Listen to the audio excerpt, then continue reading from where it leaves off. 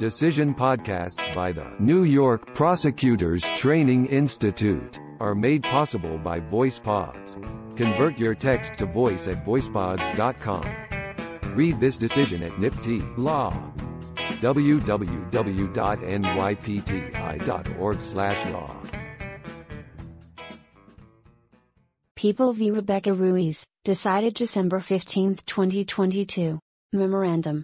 The order of the Appellate Division should be reversed and the case remitted to the Appellate Division for a determination of the facts and issues raised but not determined on appeal to that court. CPL 470.25, 2, D, 470.40, 2, B. Defendant killed the victim, her boyfriend, by firing a single shot from a semi-automatic pistol through the metal, windowless door to her residence.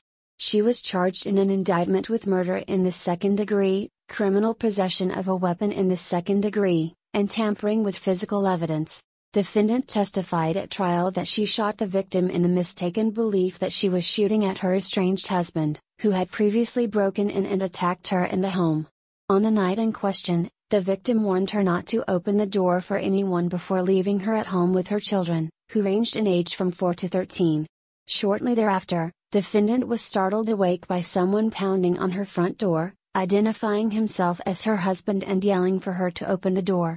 Defendant testified that while searching for something to use to defend herself, she found a gun in a kitchen drawer that the victim had left behind, unbeknownst to her. She told the person at the door to leave or she would shoot. When the person nevertheless continued trying to get inside the house, defendant fired a single shot at the door. The victim's friend then yelled, from outside, that defendant shot the victim. She ran out of the house, dropped the gun on the ground, and called 911 as she tried to help the victim. Two passers-by testified that they were walking directly across the street from defendant's house, heard the gunshot and saw the victim stumble backwards. The witnesses heard defendant tell the victim that she did not mean to shoot him and thought he was her husband. Responding police officers also heard defendant, who was distraught, state that she shot the victim because she thought he was her husband. Defendant told police that she threw the gun over there somewhere and suggested that her cousin took it. Police did not recover the gun.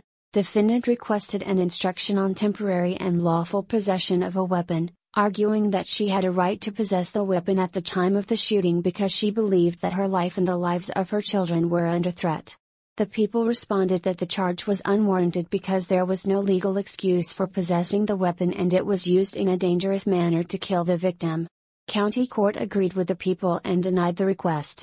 The court charged justification in connection with the murder charge, and the jury acquitted defendant of murder in the second degree and tampering with physical evidence, but found her guilty of criminal possession of a weapon in the second degree.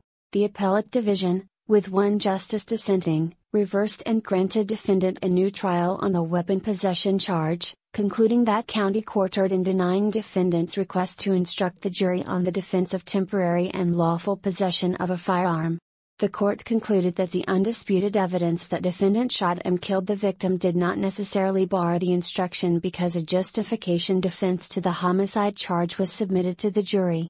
The dissenting justice would have affirmed the conviction on the ground that, among other things, the defense is unavailable where the evidence demonstrates that the defendant used the weapon in a dangerous manner and, here, defendant did so by using the subject weapon to shoot through a closed door, thereby killing the person who was on the other side. Niemoyer, J., dissenting. The dissenting justice granted the people leave to appeal. A trial court must instruct the jury on the material legal principles applicable to the particular case, and, so far as practicable, explain the application of the law to the facts. People v. JL, quoting CPL 300.10, 2. It is well settled that the jury must be instructed on all claimed defenses which are supported by a reasonable view of the evidence, not by any view of the evidence, however artificial or irrational. See People v. Butts.